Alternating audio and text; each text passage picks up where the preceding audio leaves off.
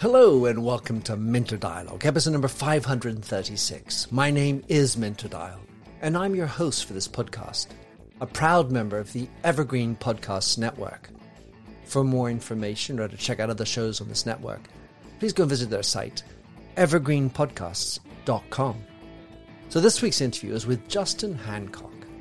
Based in England, Justin has been a relationships and sex educator for over 20 years.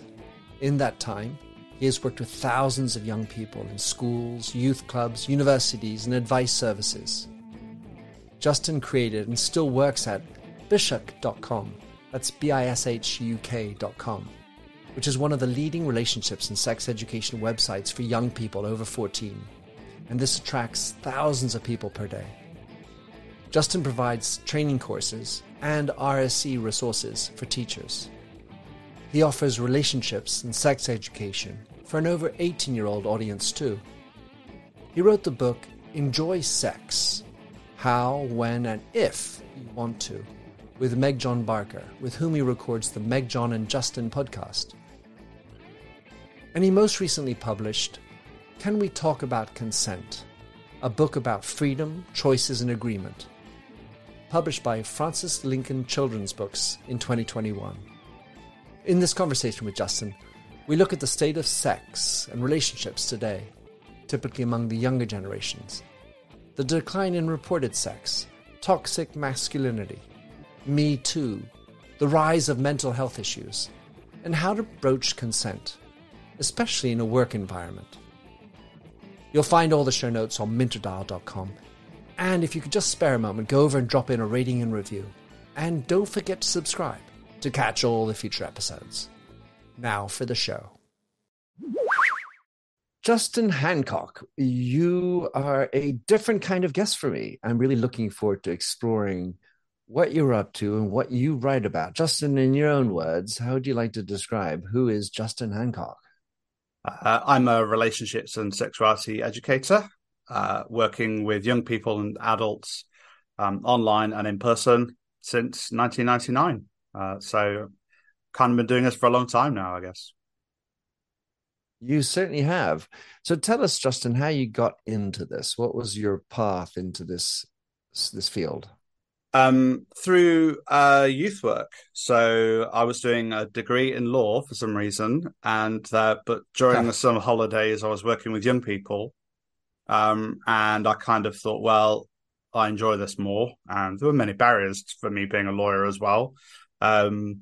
So after I graduated, I trained with the Derby City Council Youth Service, and they gave me really excellent training on how to work with young people. And then as part of that training, I specialised in working with young men around masculinities, and that led to me getting a job working with young men around masculinities and sexual health and relationships in 1999. And that's how I got into it. Since then, I've been working for various charities, local authorities, and I've been freelance since around 2014, delivering training courses. But also I run a website for young people called Bish, which is visited by thousands of people a day. It's one of the leading sexuality education resources online. And I also have my own podcast, Culture, Sex, Relationships. So it's kind of all led to all of that, really. Yeah. It sounds great.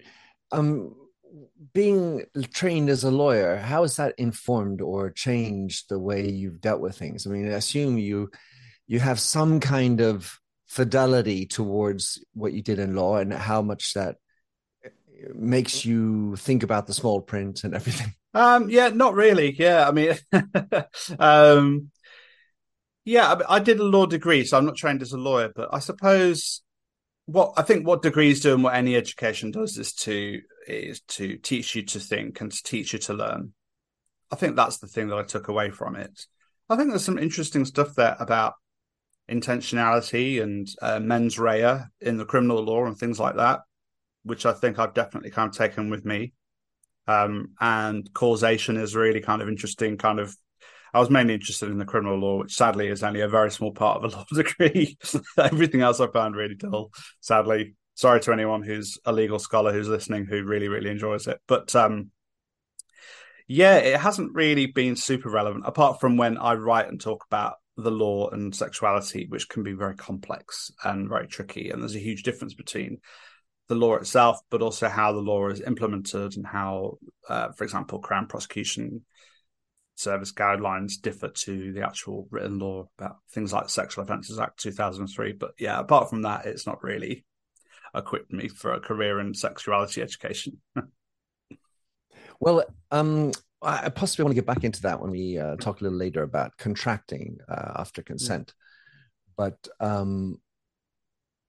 let's say over the last 20 years, it seems to me that we've had a lot of change that has been seen in society, especially in the West, I suppose, with regard to sexuality and sex. How would you describe where we are today compared to when you began in 1999?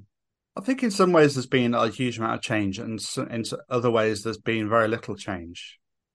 I think certainly the culture around sex. So I think within that time frame we've experienced what we would call sex positivity, which is a response to what people regard as sex negativity. And I suppose a good shorthand for sex negativity is for, dear listener, if you are thinking about your own sex education, if your sex education was sex is about penis and vagina sex and it's about reproduction, don't get pregnant. Here are some gory images of sexually transmitted infections. It's something only adults do. Don't do it. It's very bad for you. That is a lot of people's experience of their own sex education. And I think a useful shorthand for that is what people just call sex negativity, where sex is only about reproduction, but it's not about pleasure. It's not about, it barely talks about relationships. It's very kind of mechanical, but only biological and mechanical about a particular kind of reproductive act. Consent's never mentioned. Talking about sex is never mentioned. And people are left with the feeling that it's a shameful topic that we shouldn't talk about, and so therefore people aren't given the vocabulary or the confidence to be able to talk about it. I think in that time, we've seen sex positivity. So pioneers of this are probably shows like Sex and the City, which I like to hate on because it's a flawed show in many ways, but it's one of those key kind of pieces of media that that really kind of set a benchmark for a new way of talking about sex. And I think we've seen that in lots of other ways in society. And I certainly think that there is a feminist element to that, where we're trying to get women to, or try to allow women or invite women to be able to have their own kind of sexual subjectivity. And I think which is really good and useful. And I think we've had really important conversations about consent more recently. And I think people are wanting to think more critically about relationships and to think differently about how they do relationships. I think that's certainly been the case over the last 20 years. But the things that haven't really changed, I think, are we still have this very strong like heteronormativity, this expectation of the that you'll be heterosexual. I think that is changing, but we still have it. And I think we have a lot of normativities as well about what counts as real sex, and still very, very strong social sexual scripts that people find very tricky to navigate still. And because of our lacking sex education, people still often find very tricky to talk about, and there's a lot of shame and stigma around talking about it. So I think we still have that too. So there's a long way to go. I still certainly have a lot of work to do, along with everyone else working in this field. I can only imagine. But what about from you typically tend to work with younger, but I mean, you obviously work with older as well, but in the younger field, I have two children, 26 and 24. So I've sort of gone through the younger period. They're now sort of full-fledged young adults. Over the years, how have you seen the discussions you've held with 14 to, let's say, 18-year-olds? How's that changed? Well, one, I was talking about this the other day with somebody, so it's fresh on my mind. So I've worked a lot with young men over the years, and 20 or so years ago, it would be quite common for me to hear from young men, um, I don't care whether she's enjoying it, as long as I'm enjoying it, that's all that really matters. Um, and now I never hear that. I'm much more like to hear, Justin, how can I make her come? How can I last longer? How can I have better stamina in bed? And how can I be better at it? And I think they're both problematic because they're still both kind of centering the the man's experience. So the man is the subject and the woman is the other. But I think it's a different kind of subjectivity that they are wanting to do this thing of giving an orgasm to the woman as if that's something that kind of belongs to the guy. But I think that is so it's still problematic, but I think it is a big shift. And I think that speaks to the sex positivity that I was talking about earlier, that there is this kind of a greater acceptance and a greater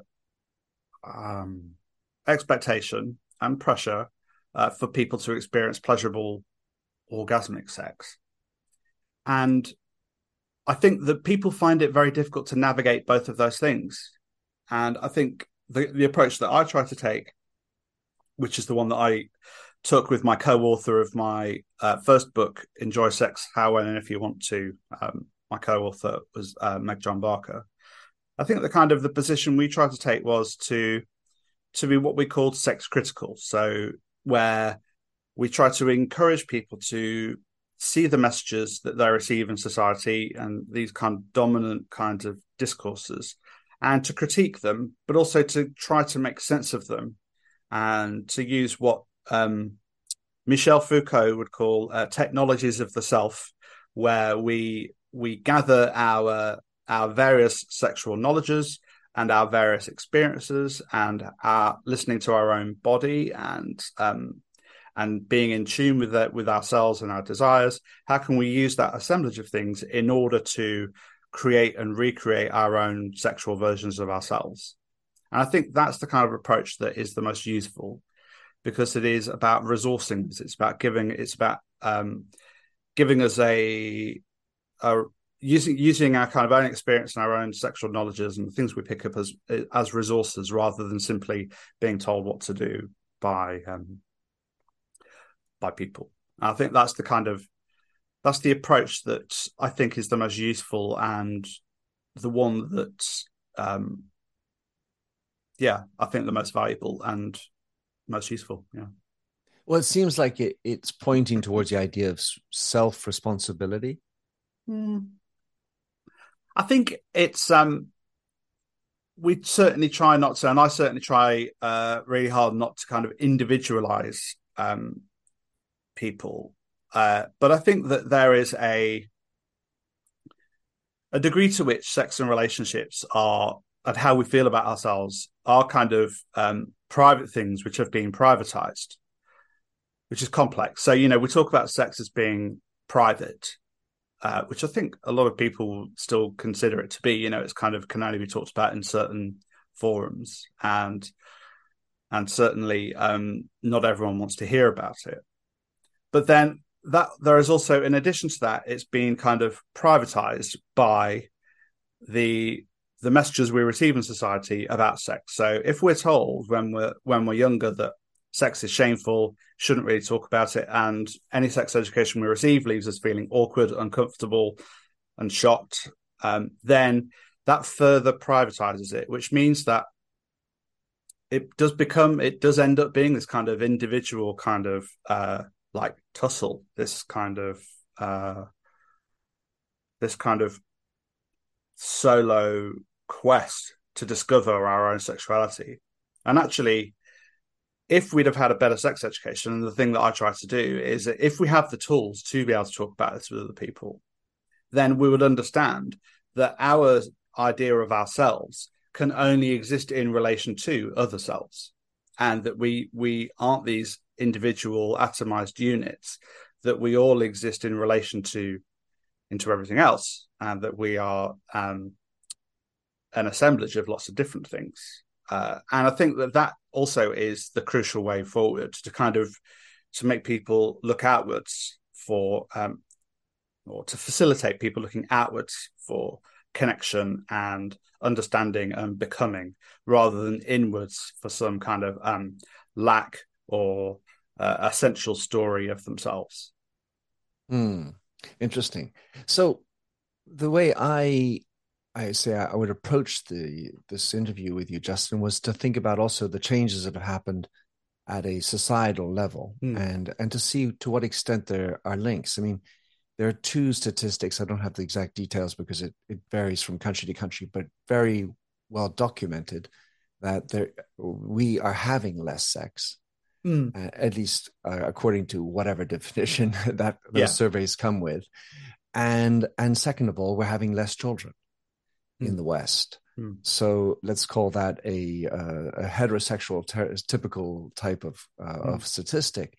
Yet I have to believe there's a link with the work that you're doing, and I wonder to what extent that those phenomena impacted you, and what are you seeing in your therapy, in the work that you do? Mm. Yeah, I should just I don't do therapy, just as a disclaimer though, folks. So I can't go Right. around calling myself a therapist, but I'm an educator. But yeah, there are a couple of really interesting questions. I think that on the first point about people having less sex, the the study my go-to study about this in the UK is the NatSal study, Yeah. which is a huge academic study which is done every 10 years. It's extraordinarily rigorous. And there's another one due out now. COVID delayed it. The last one came out in 2011. And it's usually done every 10 years. There have been 3 iterations of it, and we're all very excited about NatSal 4. Come on, NatSal 4. Yeah. Um, but with that study, they were finding that people were having less penis and vagina sex, uh, but they were possibly having more different kinds of sex.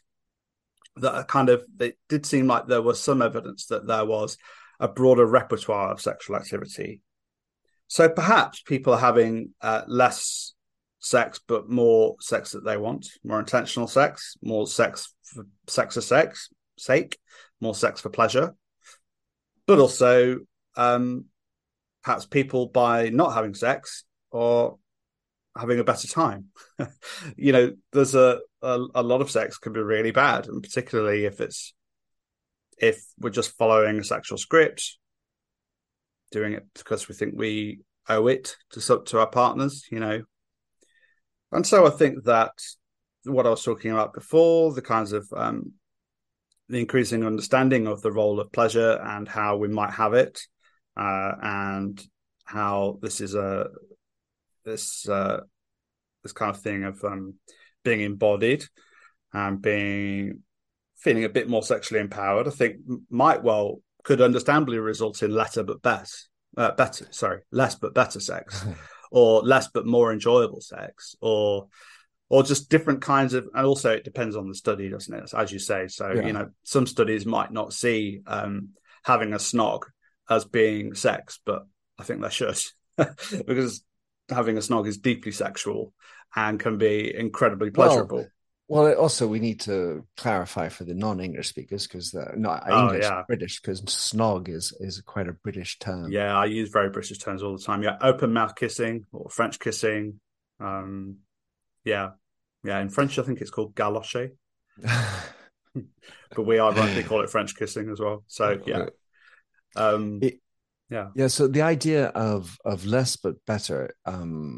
I also have other things which are in my wheelhouse, which I typically look at, Mm, which is the vast increases of anxiety, declared anxiety and mm, depression, specifically among the younger generations. mm, So I can't equate with that an uptick in happiness or mm, in better mental health. And I wonder to what extent the issues around sex have played a role in this increase of anxiety and mm. depression. Well, I think there are a lot of things that are connected here. I think that if people have anxiety and depression, it often means that they are less likely to be able to enjoy sex. But I don't. But also, if it's about kind of cart before the horse. So sometimes if people are less able to enjoy sex, that might also have an effect on their mental health too. So I'm not trying to draw any kind of direct lines of causation or anything like that. But I think generally, if we're talking about anxiety and depression, I think we also have to kind of consider the material impacts that have happened. And not to sound like the left wing nerd that I am, but the life is harder for a lot of people, particularly young people, and particularly during COVID. COVID really heightened a lot of pre-existing mental health problems, and so I think that looking at So I was talking about the Derby City Council Youth Service earlier on in our conversation, where I received my training. And, they had youth clubs and projects all over the city, including the specialist youth work team, people like me who would go in and do stuff around sexual health and relationships, but also other kinds of specialist kind of education as well. None of that exists anymore in the same way. And that's true for a lot of places around the country, that the lack of things for young people to do outside of school is really quite stark. And so if there are fewer places for young people to spend time with each other face to face, making connections and socializing, and also being able to access support and resources from each other, but also people like youth workers, then that is going to have a knock-on effect on people's mental health. But also the lack of space generally for young people, I think. So many geographic areas have been kind of privatized, places where young people can just kind of hang out are much more heavily monitored and controlled. And so I think that, plus the pull of mobile phones and the internet and laptops, has shrunk a lot of young people's lives, I think, in ways which certainly I think are part of the assemblage that we need to talk about when we're talking about mental health in young people. I also do think that there is something here about the discourses of anxiety and depression being sometimes unhelpfully talked about in ways where instead of thinking about what might we do to feel better about our mental health and to feel better, and what are the kinds of ways in which we can connect with others that might kind of be really good. I think that when more broadly we're using the terminology of diagnosis, then I think that sometimes it leads people to kind of holding on to the diagnosis rather than thinking about what a diagnosis might do.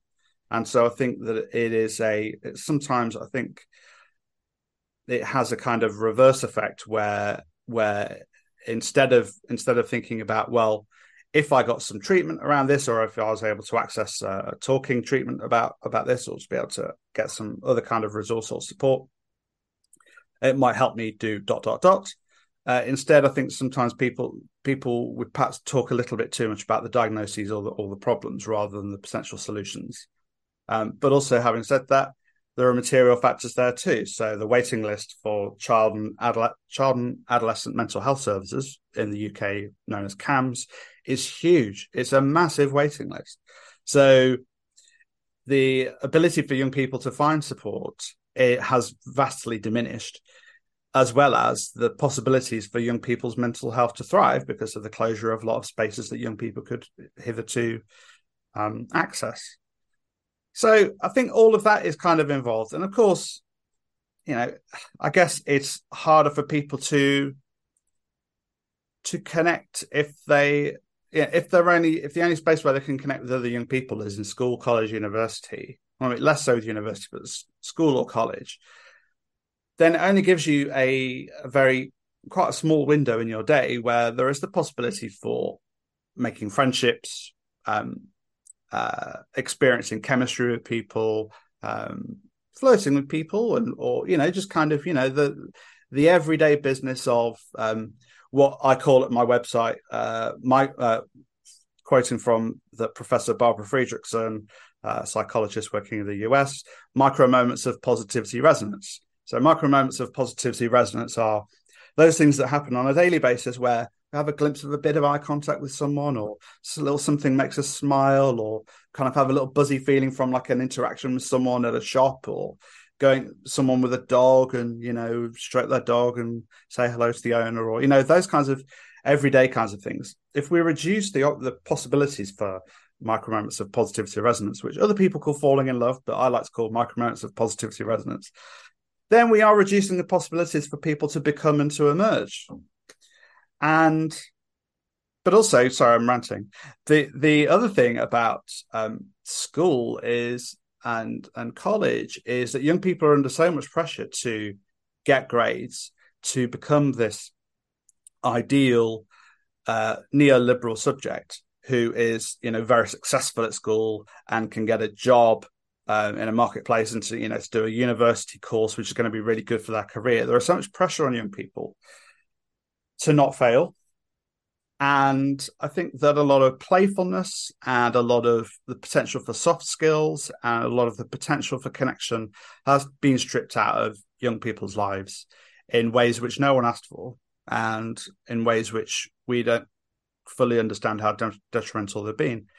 And I think in that way, it all kind of connects to sex and relationships, or sexuality and relationships, because not so much the act of having sex, but just the possibilities of seeing people and flirting and having these kind of micro moments with people being this joyous activity we do with other people, this, you know, collective joy, a joyous affect, to use like an academic term. And so I think that's the kind of broader picture, and that's how I see all of these things kind of interacting with each other. Yeah. Imagine how fast we could solve the world's biggest problems if more SaaS startups would gain traction sooner. Welcome to the Tech Entrepreneur on a Mission podcast. This podcast is dedicated to sharing experiences from B2B SaaS CEOs who are going above and beyond to deliver change that is noticed. You will hear their secrets and learn what is required to build a SaaS business that the world starts talking about and keeps talking about, and how to overcome the roadblocks to do so.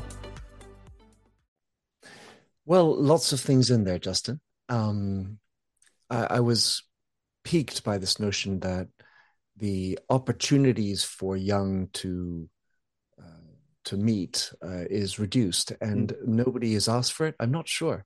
I feel like there's this principle of precaution that is imposed by the ask of parents. I don't want my child to be out in the street because it's dangerous out there. Yeah.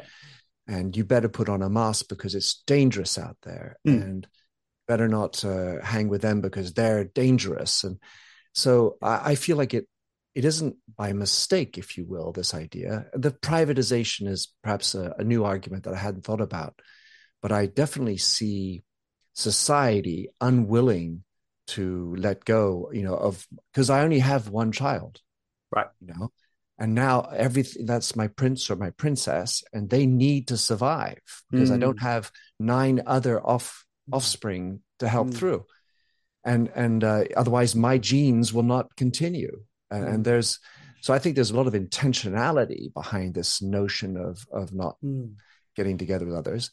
And the harder piece, I mean, we live in, amazingly progressive, advanced times. And so it's hard for me to think of all these mental health issues coming up without thinking that there's a causality with our, you know, worry about this, worry about that. Frankly, in the way I see things, there's been a lot of reduction of our ability to speak because it can trigger. So you have to be particularly careful about any words you use. And in that, there's another piece, which is, well, are you flirting with me, or is that's dangerous? Let's have consent about flirting. And if we have to contract all these things and eliminate words, as any lawyer might from any contract, it makes for a difficult dance and creating positive relationships. Yeah, I certainly have heard this from young people too, and adults. And I think what we're talking about here is consent. And I've written a book about this. Yes, which is why we're into it. And excellent hosting there to get me to talk about the book. It's really, you're a pro, clearly.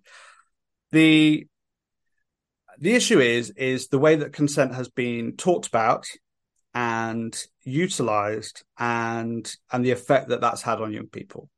So nowadays, if I go into a school and say, all right, we're going to do a lesson on consent, everyone just groans and folds their arms and hates me for a minute because they think that what they're going to be told is yes means yes, no means no. You always have to ask first before you do absolutely anything, and that men are potential perpetrators and women are potential victims. And the women and the men and non-binary folk hate consent now. They hate talking about it because of these.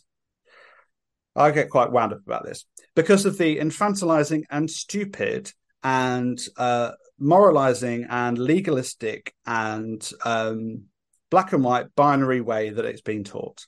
The way that consent has been taught has been this top-down approach where it has been policymakers and some educators who think, well, of course, I know what consent is. I've never done anything non-consensual in my life, but it's these others who don't really understand.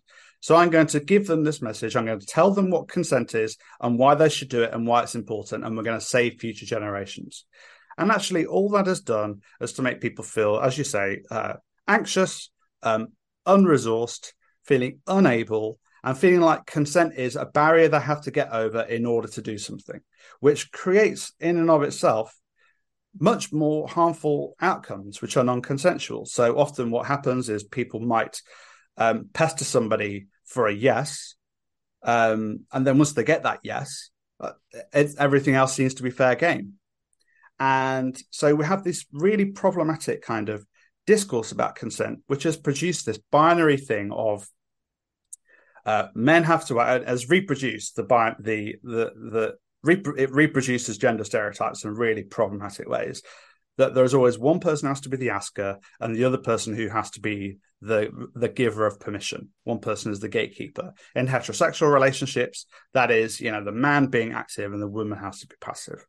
And in same-sex relationships, that the idea that there always has to be a top or a bottom, or someone who is the confident one, who is sexually experienced, and somebody who isn't, rather than consent being this assemblage of actions, and which can be words, but also our bodies and how our bodies interact with each other, which have the possibility of producing collective joy.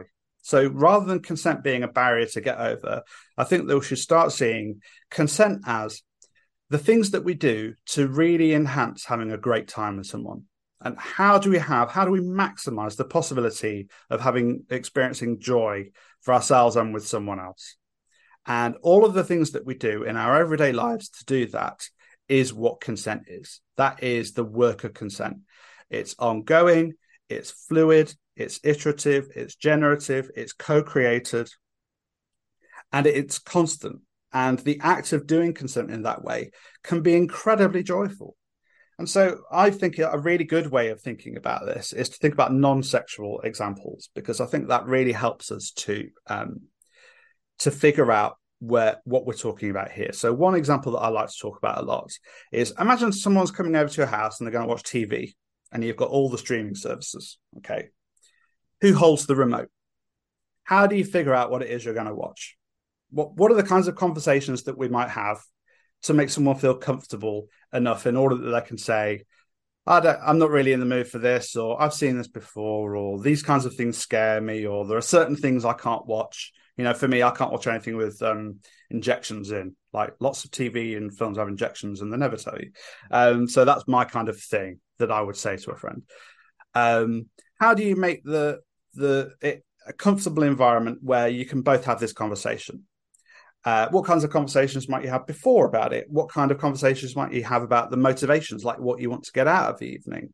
Do you want to, are you there mostly to chat, or are you there mostly to watch something? You know, if we are going to watch something, how seriously are we going to watch it? Are we going to watch it, you know, with subtitles on and really pay attention to everything, or are we going to have something on in the background where we can kind of take the piss out of something and watch it a bit like they do on Gogglebox? Again, it's a UK TV show, which is excellent. Everyone should watch it. It's really, really good.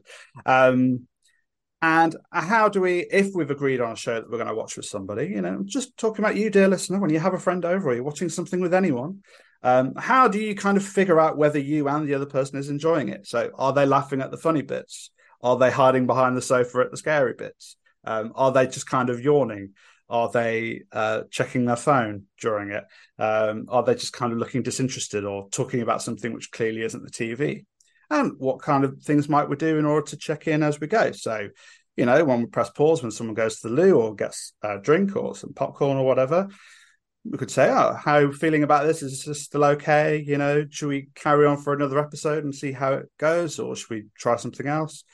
You know, these are the kinds of things that we do. None of that is radical. It's the things that we're all doing in all aspects of our lives, this kind of thing. But all of that it's this perseverance of sometimes slightly awkward conversations, but we're persevering in order that we can both experience joy.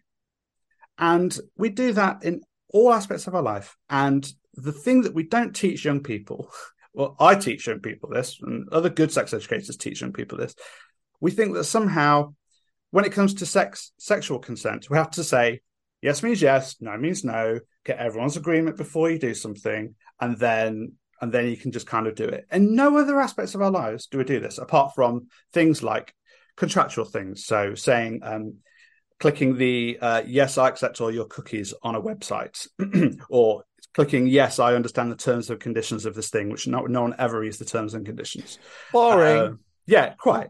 You know, ticking a box. You know, that kind of consent is the way that sexual consent has been talked about. And so it's no wonder that because young people have been taught about consent in that very narrow, legalistic terms and conditions, tick a box, contract kind of way, that they're all pissed off about it and don't feel like it can help them. And really what consent does is facilitates a really great time. And if we all talked about consent in that way, then I think we'd actually just have a better time in our life. There'd be more joy. There'd be more possibilities for collective joy. I just genuinely believe that. Yeah. I want to get into that. There's so many other things that my mind is percolating on. You mentioned the self technology of Michel Foucault.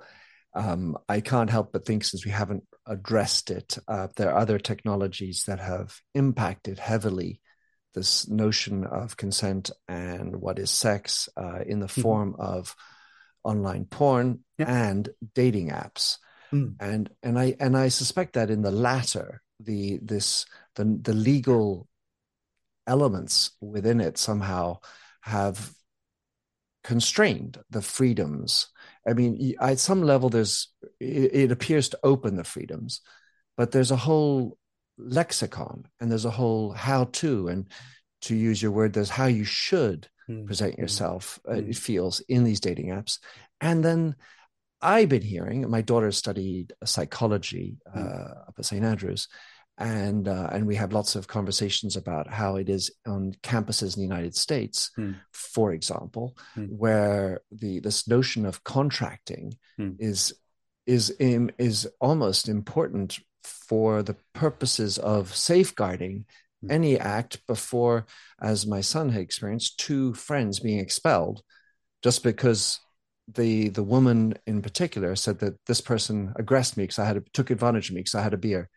And there was no other witness or anything else. And it was just under the premise that one person says the other person was horrible. And then there's no court system. It's just, you're out.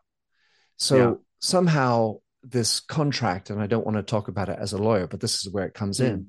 We've come to a position where, in order for masculine toxicity to be eliminated from the equation, Me Too not to happen, there's a need for men to safeguard themselves by saying, or at least in the men, heterosexual, so to speak, elements, that they have to safeguard themselves by saying, are you sure you really want to do this? Because I don't want to have a post sexual intercourse. I'm having problems. Okay, so the way I cover this when young people ask me about this, and it's usually young men who ask me about this, what if, this idea of how do they kind of almost prove that everything was consensual? Right. I can understand why that is. I can understand why young men are feel anxious about this, but the way I respond to this is I repeat to them what the Crown Prosecution Service in the UK guidelines say. And so, under a police interview, if it ever got as far as a police interview, what the prosecution would want to see is would want to ask the accused is, well, what steps did you take to make sure that it was consensual? What were you doing to make sure it was consensual? And that could be any of the things that I was just talking about someone coming around to watch Netflix. So, did you check in during it? During any kind of sexual activity, were you were you kind of, they could ask were you mirroring each other, or what were the kinds of activities you were doing?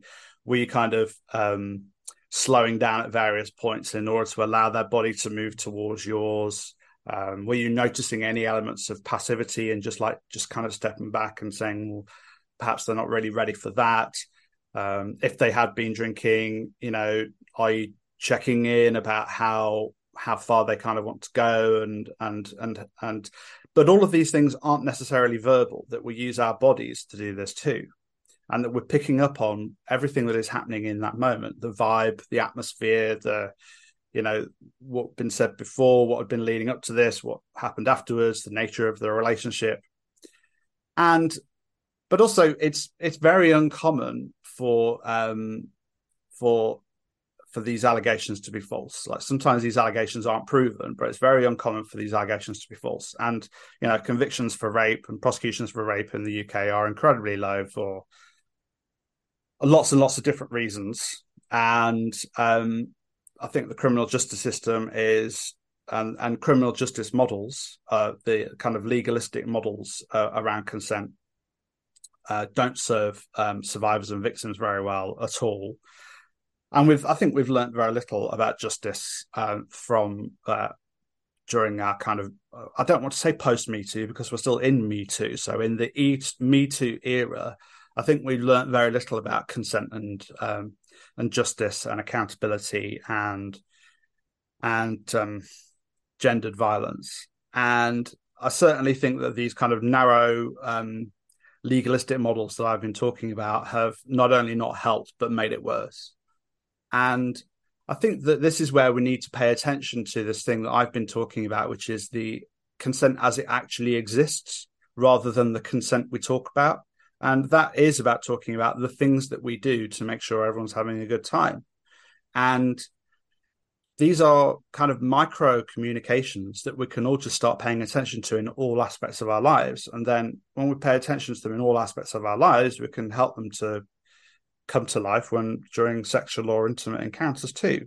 But certainly, as I've been saying, I think that when it comes to sex, we sometimes teach this kind of very different model of consent, which I think is just really not helping people at all.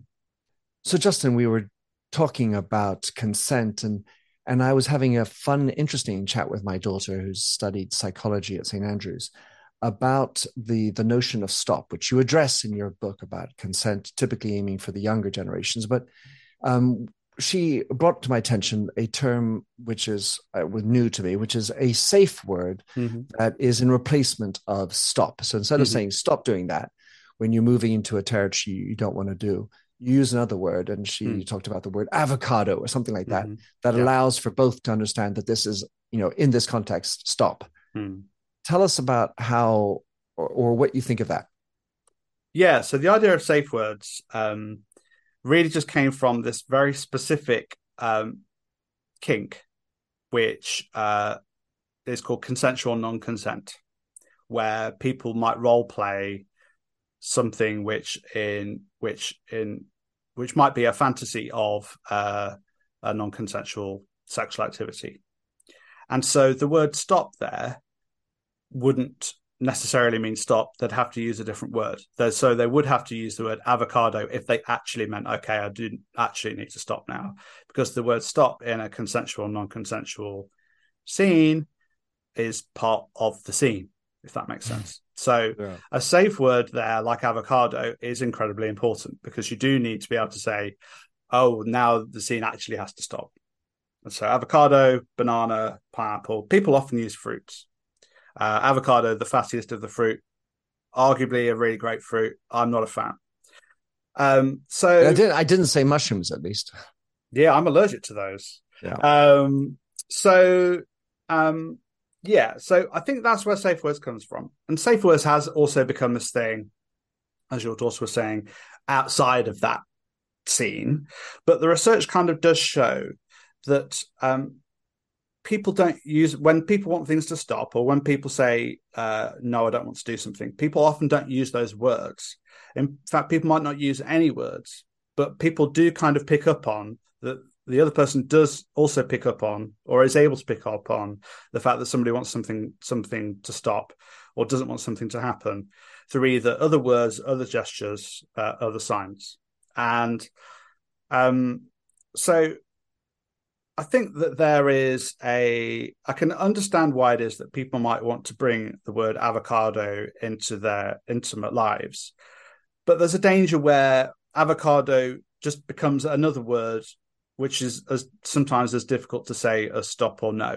Because when that word has those kinds of meanings within that specific context where you've discussed it, it can still be quite difficult to say. And so if we create this one word, where there's a lot at stake if we say it, if we change that word, the stakes are still high, if that makes sense. So it doesn't take away any of the thing. In my view, it doesn't take away the difficulties of saying the word. It just gives us another word which we might find difficult to say.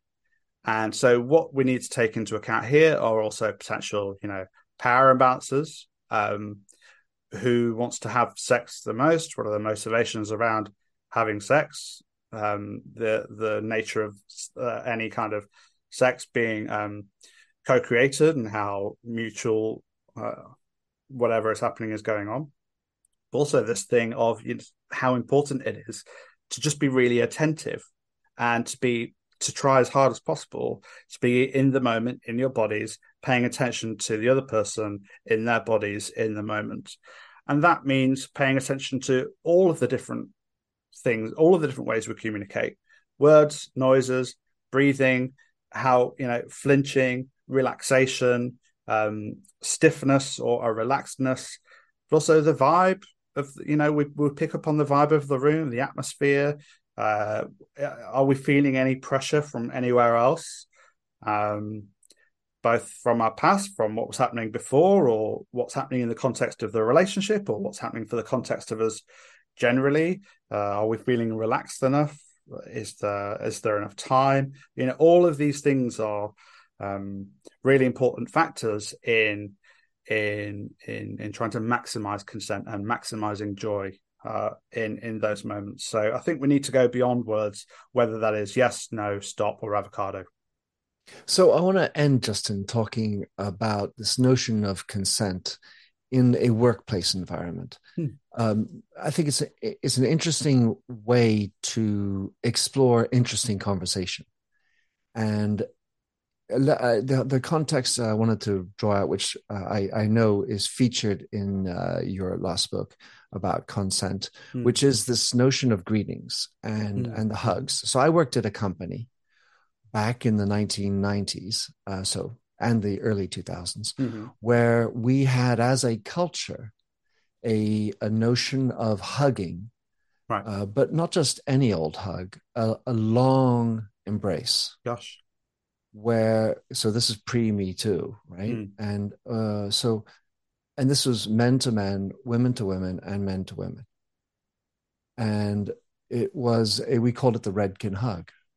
Right. And this hug was, literally 5-7 seconds sort of thing. Wow. And the idea behind it was, well, this is how we are. We said it up front. This is sort of part of our culture. And if you're not comfortable with it, then that's okay. You're just not good. We're not the hug isn't the thing you're in or out on. But we had a whole set of codes about how we discuss, how we operate, how we behave, the words we use when we were discussing, for example, the hair, because this is what we were talking about in particular. Yeah. And bear in mind that this is the hairdressing industry. Today, this is completely untenable. You get laughed off the street or screamed out. Yeah. And then I've talked with a few of my ex-colleagues about this notion of where the hug is in society post-COVID and all that.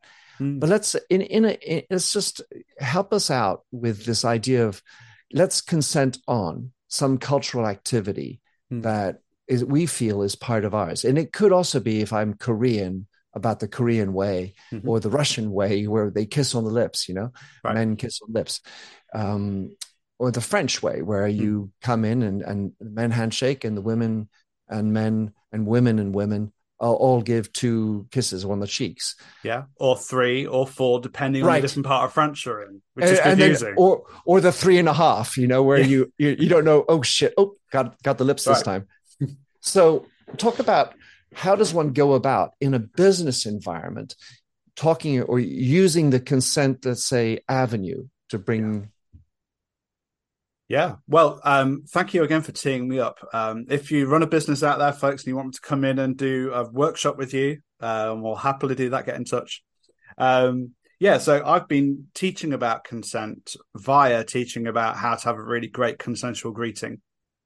And I found it so incredibly useful. And so has pretty much everyone who has done it, because again, rather than telling them what consent is and why it's important that they should do it, we've been learning through practicing how we might do a more consensual greeting, how we might bring more consent into greetings. And consent is something we can always have more of, rather than it being just that it exists or doesn't exist. And so I think workplaces could have I think the issue is, it's about what you were talking about there with hugs, is literally creating an organizational culture which makes people do things that they might not necessarily want to do. And it almost kind of sets they've written a script for exactly what it is that they should do. And I know a lot of people who really, really hate hugs, who find hugs incredibly difficult. And so I know a lot of people who, if they're working in that workplace, might not have wanted to work there for very long if they had the option, because they would have found those hugs really hard, really, really hard. And so first and foremost, organizations need to think, are we writing our own scripts? Are we creating should stories that aren't good for the business necessarily and are bad for the employees? And it's just kind of like a lose-lose all round. Are we, in some ways, restricting people's autonomy and people's capacity for collective joy, as much joy as you can have in a workplace, by having these kinds of cultures? Like one culture around this, which I'm hoping this has changed, is, bear in mind also, I've been a freelance sex educator for many years. Even when I was not freelance, we didn't have an office, basically. So it's been many, many years since I worked in an office. But I know people who do still. And, the after work drinks culture thing is another one that could be looked at. Or, because, it's often, if that's where key decisions are made and where key relationships are made, then who does that exclude? And who is, which identities are getting privileged in that respect? But in terms of greetings, I think that what we could do is just to, before we have a greeting, before we see someone, just to slow it down a little bit, just like a second or two, and just pay attention to what kind of greeting they might want. If they've got their hands in their pockets and they just want to do a nod, then maybe you could just step back and just don't go in their personal space, but maybe just give them a little nod, or maybe, and hopefully they might do that to you too.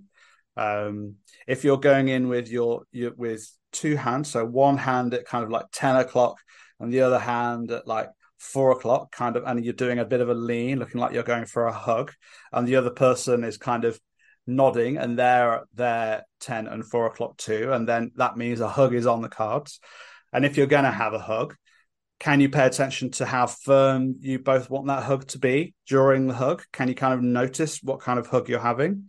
Are you going to do the back pats, which, men often like to do to kind of somehow like make it a bit more masculine? I know I do that sometimes, probably.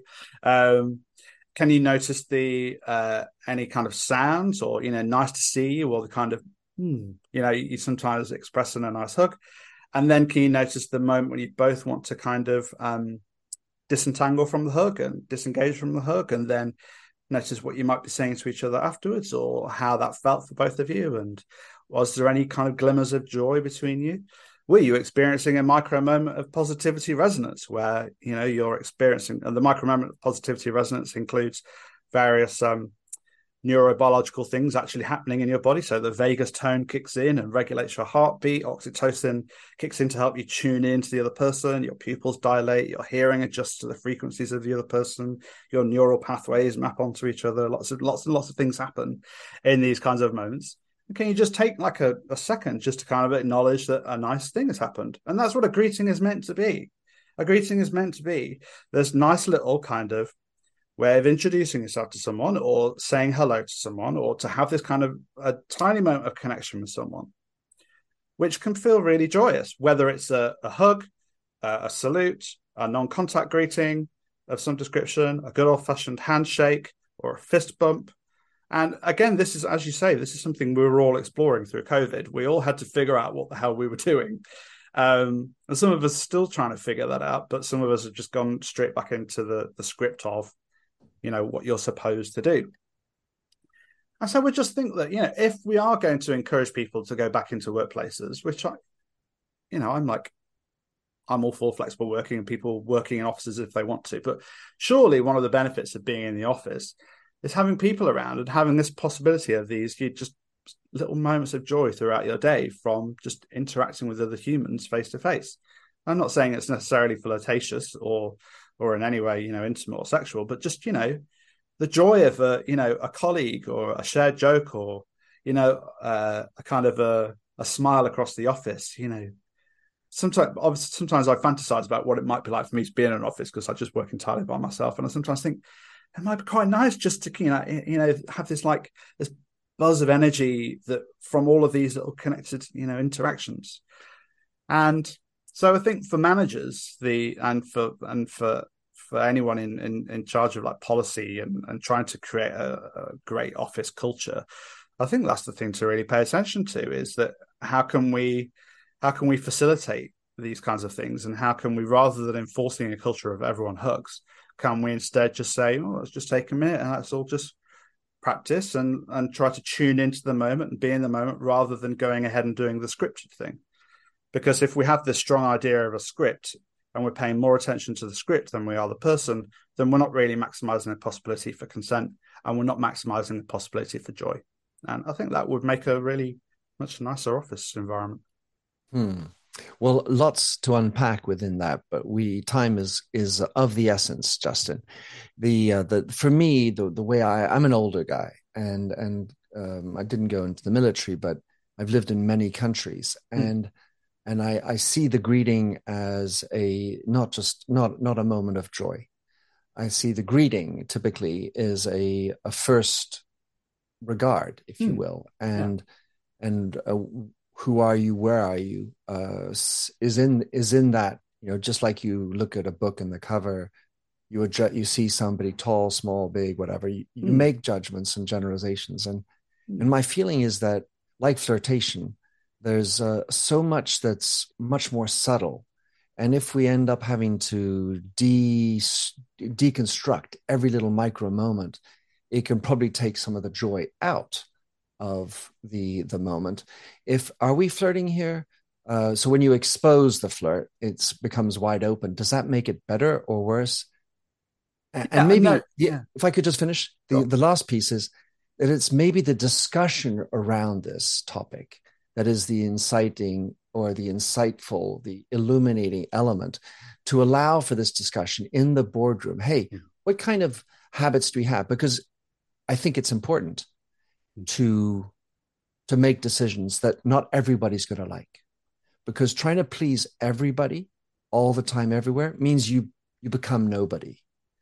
So when you want to create a culture, the idea of doing everything and allowing everybody to be everybody all the time is an amorphous, non-delineated culture. It's a non-delineated group, and therefore it's easy in, easy out.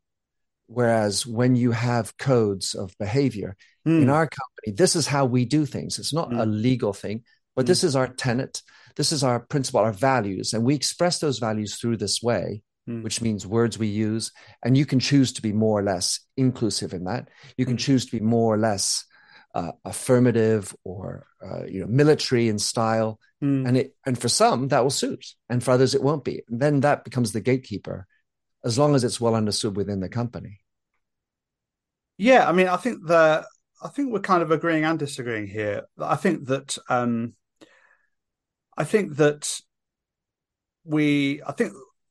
the one thing that a boardroom could say that would improve the office culture and the office environment probably is, let's all just pay each other really great attention. Let's just be really attentive and kind and respectful. And we do that collectively. And rather than imposing like a code of this is how we're meant to do things. And certainly if you have to negotiate every hug verbally before you do it, that does make it awkward. I do that as part of the activity I was talking about too. But just to slow things down, just a little bit, just pay a bit more attention to bring some of this. Really what we're talking about here is care and the value of care and what we might call soft skills and the ways in which this might, kind of help facilitate this kind of this collective approach where everyone is just I like to kind of think about just when a football team is really singing, when it's hard for me because I'm a Derby County fan and they never seem to sing, but when you see a really good football team and just everything, you'll never walk alone. Well, thank you. Every pass is, going exactly where it needs to be. They almost don't need to look up to know a player's coming in from the other side. And the passes are pinging around, like Spain versus England, sadly, in the final of the Women's World Cup. Yeah. Everything, and they're kind of on song. And it is a little bit like, I think that what I'm talking about here is about how do we get that? How do we be in tune with each other and in tune collectively? And I think we do that through these tiny little micro moments of paying attention. The kind of the what feels instinctive and what can feel like it's kind of magic and instinctive is actually just a series of microprocesses we're not really paying enough attention to. And so I think in that way that can create an assemblage where everything is kind of just on song and everything just feels right, and just by paying attention. And I think that in that way we can get over this idea of again, I've not worked in organizations, so I'm probably overreaching my expertise here, but I think that this idea of instead of it always seems to be that there is this kind of, in these kinds of discussions, it's either, is it horizontal or is it vertical? Is it horizontal in terms of should there be no hierarchy whatsoever? Should everyone just be, kind of autonomous, but autonomous nodes within this kind of horizontal system where everything kind of gets figured out by consensus? Or is it vertical where someone is clearly in charge and everyone knows what they're doing? And I think that there is to go back to a really great football team, clearly it's a bit of both. There's a manager who's facilitating everyone being really on song with each other and trying to create the vibe and the environment where they'll trust each other and they can pay attention to each other, and through these kind of acts of care and camaraderie and knowing each other's strengths and weaknesses and everyone's possibilities, and how everyone can bring out the best in each other. And I think in that way, it's both horizontal and vertical, and neither in kind of interesting ways. But it can just be done by really paying attention to the process and really paying attention to the how of doing things, and that is both that's both good for individuals, but also good for the collective. And that, that being part of that collective on song, where everyone has a degree of autonomy and also is doing this and is part of this greater good, I think that's kind of like a win-win for everyone. I think that's what a lot of people, I guess, in organizations try to achieve. That's like the magic kind of element. And I think that the way to achieve it is through this paying attention to culture and the kinds of things that we can get everyone to do to be more attentive and to be in the moment and in tune with each other. And also to know how to put down boundaries somehow. It feels like we could open a whole nother chapter about talking about spiral dynamics, because what you were talking about feels very much like the interplay between me, we, and everybody. So there's me, the individual, there's we, this collective, and everybody is everybody.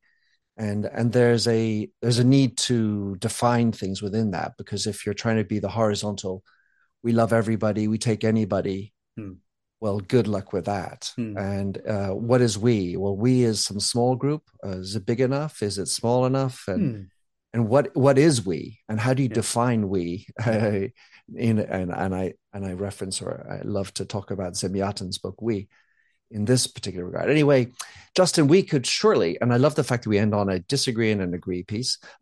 Great to have you on the show. How can people track you down, understand, read up about you, and hire you, maybe, or buy your books? Crucially. What are the best ways? Yeah, I think just go to my website, justinhancock.co.uk.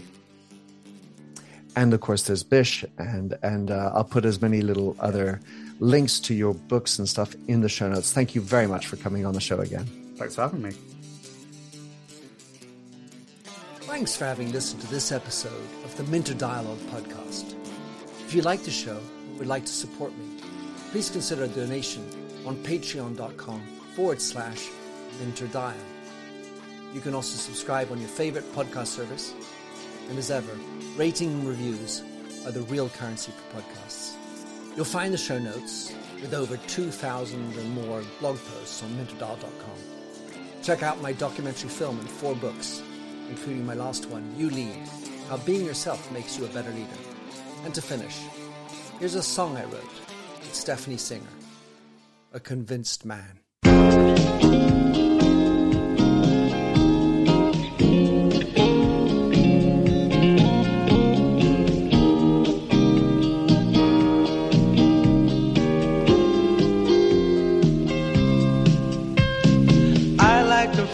A stranger tucked around me, precipitating the danger. To feel free, trust is the reason. Still I won't toe the line. I sit here passively, hope for your respect, anticipating the thrill of your intellect. Maybe I tell myself there's no use in me lying. I'm a convinced man, building an urge. I'm a convinced man, to live and die submerged. A convinced man, in the arms of a woman. I'm a convinced man, challenge my fate. I'm a convinced man, competition's innate. A convinced man, in the arms of a woman. Despise revenges and struggle with deceit. Live for the challenge so life's not incomplete. What's wrong with challenge? I know soon we all die. I like the feel of a stranger tucked around me, precipitating the danger. To feel free, trust in my reason, and let me show you why. I'm a convinced man, practicing my lines. I'm a convinced man, here in these confines. A convinced man, in the arms of a woman. I'm a convinced man, put to the test. I'm a convinced man. I'm ready for an arrest. I'm a convinced man in the arms of a woman.